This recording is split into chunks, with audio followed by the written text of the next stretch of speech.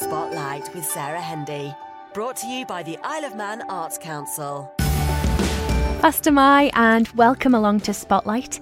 This evening we're speaking to local illustrator Joe Davies, whose work is currently on display at the Manx Museum as part of the Story from Stone exhibition.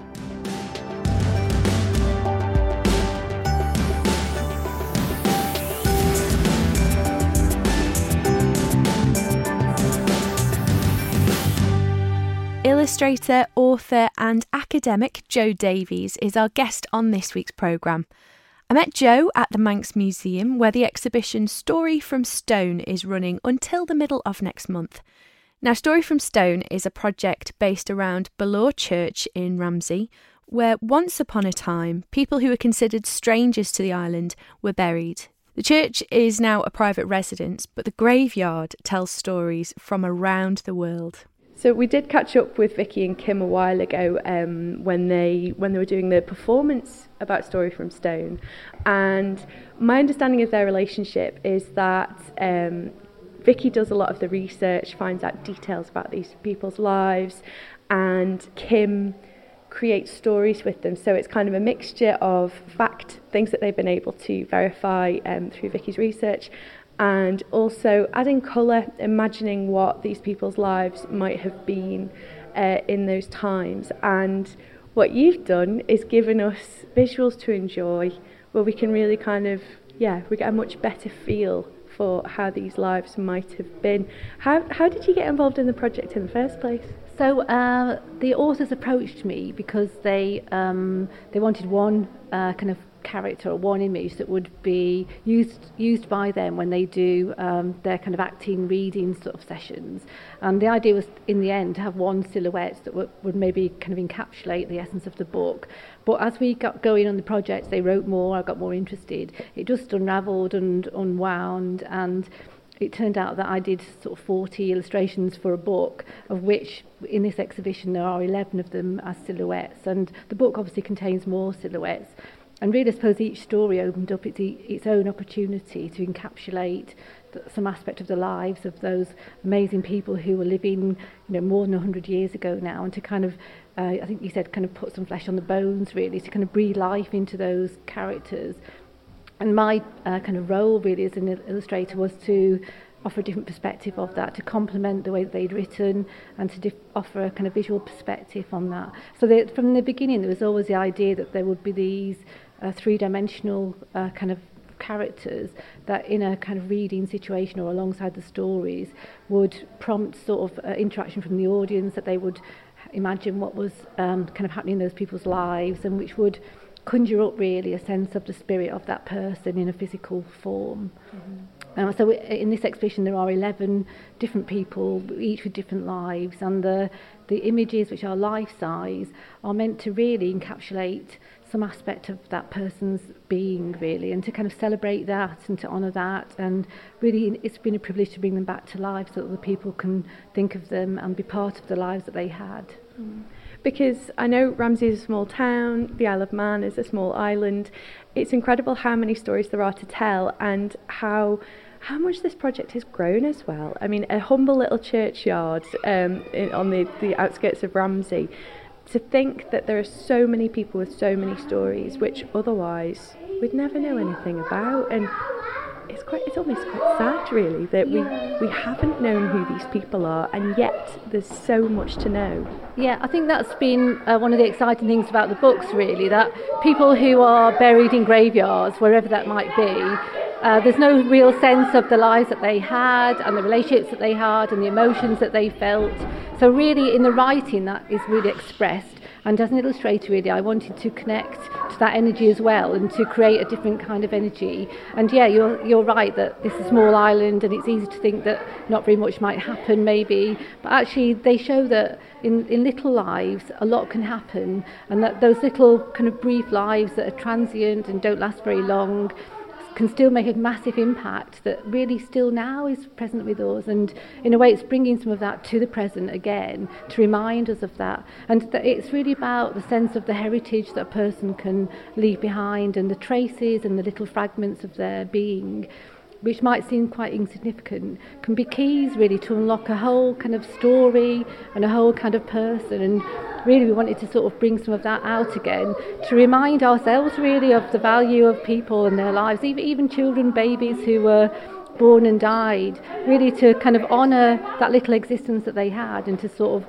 give that a kind of more concrete presence. And that's why it's been so exciting to do it, really, because part of that is an imaginative interpretation, and part of it is actually, as you say, the historical research, which has got some real kind of bones, if you like, and the imagination is the flesh on those bones, and that's what I'm part of, really, that kind of creative interpretation of the facts, to kind of put a different sort of slant on it. But hopefully we've captured the truth of these people, but also kind of evoke a kind of personal, emotive, kind of human response as well. For sure, and I think you have, because reading some of the stories of these people, these characters are so relatable. These people may have lived hundreds of years ago, and yet the struggles they face, the worries they have, their relationships, the directions their lives go in, sometimes unexpectedly, there's just so much we can relate to, even in modern times. And these the illustrations that you've done have kind of been upscaled. As you say, they are life-size, and they're these beautiful silhouette cutouts, and within each silhouette are images which relate to the individual's life, their story, places they might have been, things they would have seen, people they loved. It's such a beautiful way to share their story, their journey, while recognising who they were as a person as well. Yeah, well, in the Victorian era, before photography, the whole idea of silhouettes was very common, and at that time it was kind of quite usual, if you couldn't afford to have a kind of portrait painted, that you would pay somebody to cut out a silhouette of your face, and they were usually black or kind of painted in black paint onto a surface. And really, as a viewer, after that person had died, you had to kind of remember or imagine what that person's life was like. So really, these silhouettes borrow from that idea that a silhouette can convey quite a lot about somebody's life, but really that we have to add something ourselves to really get a sense of what that person was like. And historically as well, shadows have had a menacing aspect to them. People think that shadow is ghostly maybe, or maybe kind of a frightening aspect to shadows. And symbolically, a shadow is often meant to kind of represent the alter ego, the dark side of us, the things that we try to suppress. But in this context, the idea of the shadow is the idea of life, which is encapsulated in a kind of fleeting way. The idea that, is the shadow real, or is it kind of only there while the light's there, and it might shift? And in a way, that's kind of part of how we remember people, that our memories shift. There's no kind of reality about that person. It's the feelings that we bring to our memories, the way that we remember our time spent with somebody, or the way that we think about their life from our perspective. So the whole idea of the three-dimensionality and them having big shadows and being cut out is all kind of to represent that idea that us now in this time, 150 years on, we're bringing a different sense of interpretation to those people, and that really we're keeping them alive in a kind of really important way by thinking about them and by honouring their lives and enjoying thinking about the kind of relationships they had and the things that they achieved. So the shadows become part of the exhibition, as our shadows are as part of the exhibition, because when you stand here, your own shadows are projected on the people as well, and that's meant to be part of it, that we're part of that process of kind of adding to those people's lives from this perspective. So it's always meant to be a kind of an installation thing, a performance thing, that we're kind of part of these people's histories now. And obviously for these people, they're kind of forebearers are alive, they're in different countries, some of them still live on the Isle of Man, and it's honouring that as well, that people die but they live on in lots of different ways. So it's a celebration of life really, and a celebration of our own lives, and a recognition of the transience of life, and that's really pertinent to now with all the COVID, and people are afraid of their own kind of destinies really, and it's just to say life is fleeting, but actually it can have amazing things happen in that life, and let's remember that, and kind of really kind of love the fact that history has given us that opportunity to kind of build on the people who went before us. Yeah, totally. I think that's such a lovely way to enjoy all this. Gosh, there's so much going on in the background, isn't there? I think what's good as well is obviously this is probably the only exhibition that's opened in the UK, and probably the only exhibition that you can come and spend time and not have to worry about moving close to things. And when I was here the other day, there were little children behind the sculptures and interacting with each other, and that's part of it as well. Even that's kind of part of the symbol of it, that don't be afraid of the people that went before you, and think about them, and what's your story, the people who went before you, what about your family tree, and what about the history of your granny or your auntie. So hopefully it will stimulate discussion about people's stories in their own lives, and what kind of things would be on your silhouette, what kind of things will you have to sum you up in your life. And it's that's kind of thinking about ourselves as well as thinking about other people. That's such an interesting thought, like what would be in your silhouette, What a lovely thought to ponder on. Spotlight, brought to you by the Isle of Man Arts Council. You're listening to Spotlight with me, Sarah Hendy, and today we're talking to illustrator Jo Davies about her part in the Story from Stone exhibition at the Manx Museum. We also find out just how she operates as a creative. Visually, your illustrations, there's a really ethereal quality to them. What are your references? What are your starting points when you begin a project? Are you how do you put your first mark on that sometimes terrifying blank piece of paper? I think what's interesting about this process is the drawings are about A4, which is not very big. It's about the size of a photocopy from a normal printer, and then they're enlarged quite big here, so that it's quite a different perspective. And so for me, it's quite a surprise to see how they actually turned out when they're printed big. They had to be touched up a little bit when they kind of came from the printers. So they're so clear for something that's been enlarged from an A4 drawing. It's amazing the quality of the printing. Yeah, there's always a little bit of anxiety about whether or not they would work or not, and they're slightly kind of washed out because of the lights on them. But actually, I think that contributes to the ethereal quality. And the little guy little boy who's levitating through the air, that is kind of to sort of suggest this kind of ghostly quality, and that they're real but they're not real, and are they there or are they not there? And I think that's one of the things that kind of when I was drawing, I was really conscious of kind of conveying a narrative in the people, but really the people were outlines. And is it about the person or is it about the story inside of it? And in the end, it's like a snapshot of those people's lives, and they're kind of it's the person's there and they're not there. And that's kind of, when I was drawing, I was really conscious of that, how they have to work as silhouettes because they have to cast shadows, and the shadows have to be distinctive. So that was one of my main objectives, but also to make sure that those internal kind of interior images were still rich enough that people would want to try and understand what was in the stories. And there are sort of metaphors in them and little kind of things which are related to the history of the time or an episode in that person's life. So hopefully they will be read by the audience, and each person will take their own sort of thing from them, really. They're meant to stand alone. I think at Christmas, this figure here, Jane Murray, the kind of quite creepy sort of woman on a rocking chair reading the Christmas Carol, it's quite dark, it's quite menacing, but actually she was reading that book on her husband's deathbed, and the book is the Christmas Carol. It's all about the happiness of Christmas and the richness of kind of the food, and her life was quite poor and humble. So it's really that kind of contrast, really, of kind of trying to lose yourself in a book and trying to kind of immerse yourself in a story, when actually the world is going on, and life and death is a cycle. So they can exist on their own as well as collectively. Each one is kind of focused on each person, and I think each person, when they were writing the stories, when I was illustrated, became like our obsession at that time. And it's like living with that person and trying to bring that person into our lives and to give them a life of their own, really. So I think that's when I was drawing, that's kind of investing my own kind of little bit of love for them, really, in the drawings as well. But I mean, I love drawing, that's my thing, really, and I love kind of colour, and so the ethereal thing is probably my kind of slightly ethereal head, maybe, but the kind of ghostiness of my work, I think, suits the kind of ghostiness of this. But I really like, John Hannay is a really powerful character, and he worked on the ships, loading coal and things onto the ships, and the symbol of that is that the coal is falling off the spade, and he fell off the ship and drowned in Ramsey Harbour. And the weekend that he died, I think 3 people died in Ramsey Harbour that weekend, falling off ships. And that's an amazing thing, Ramsey. That if you go to Ramsey now, it looks like that still. Not exactly those kind of boats, but obviously it was quite a troubled time, wasn't it? People lived with death in the same way that people are living with death now. It was kind of much more pervasive. And I think it's easy to think, oh well, in those days you had 14 children, so you wouldn't miss one.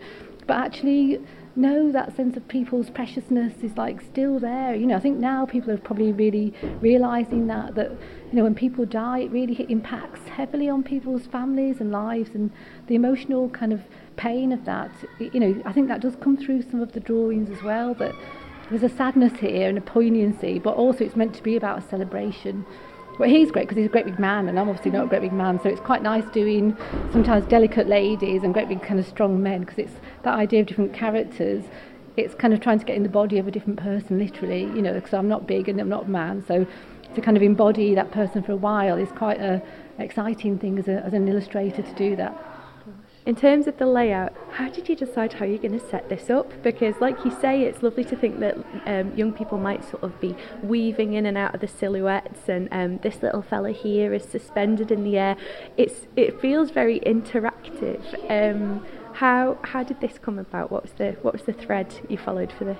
Well, I think the model of the church was created by Helen Unsworth and my husband Peter Davies is kind of really meant to be the starting point, because all the figures are based on the graves which are in this deconsecrated church, and so each figure really kind of emanates from that. That's the kind of the trail around really.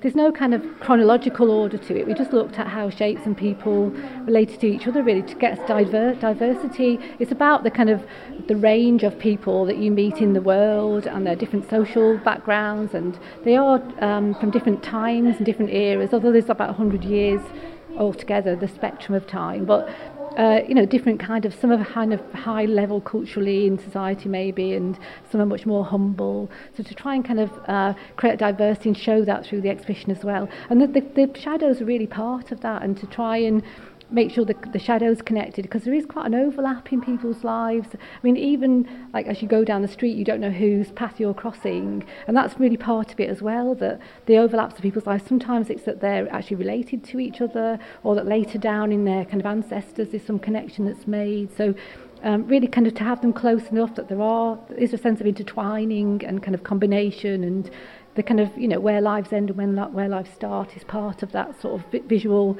ambition of the show really. Kate King at the museum had a really great team of technicians as well, who worked really hard on making sure that the shadows were right, the lighting was right, and we did wonder that when people came in they might think it's a bit dark and a bit kind of melancholic maybe, but actually I think people quite enjoy that sort of slightly ethereal quality about it. I think they are quite ghostly because of that, and striking as well. I wanted it to be dramatic and to kind of make an impact. And yet it's really quite serene. It's a lovely, peaceful little room. Well, I say that, but it's quite an exciting day at the museum, and it's lovely to have it buzzing the way it is.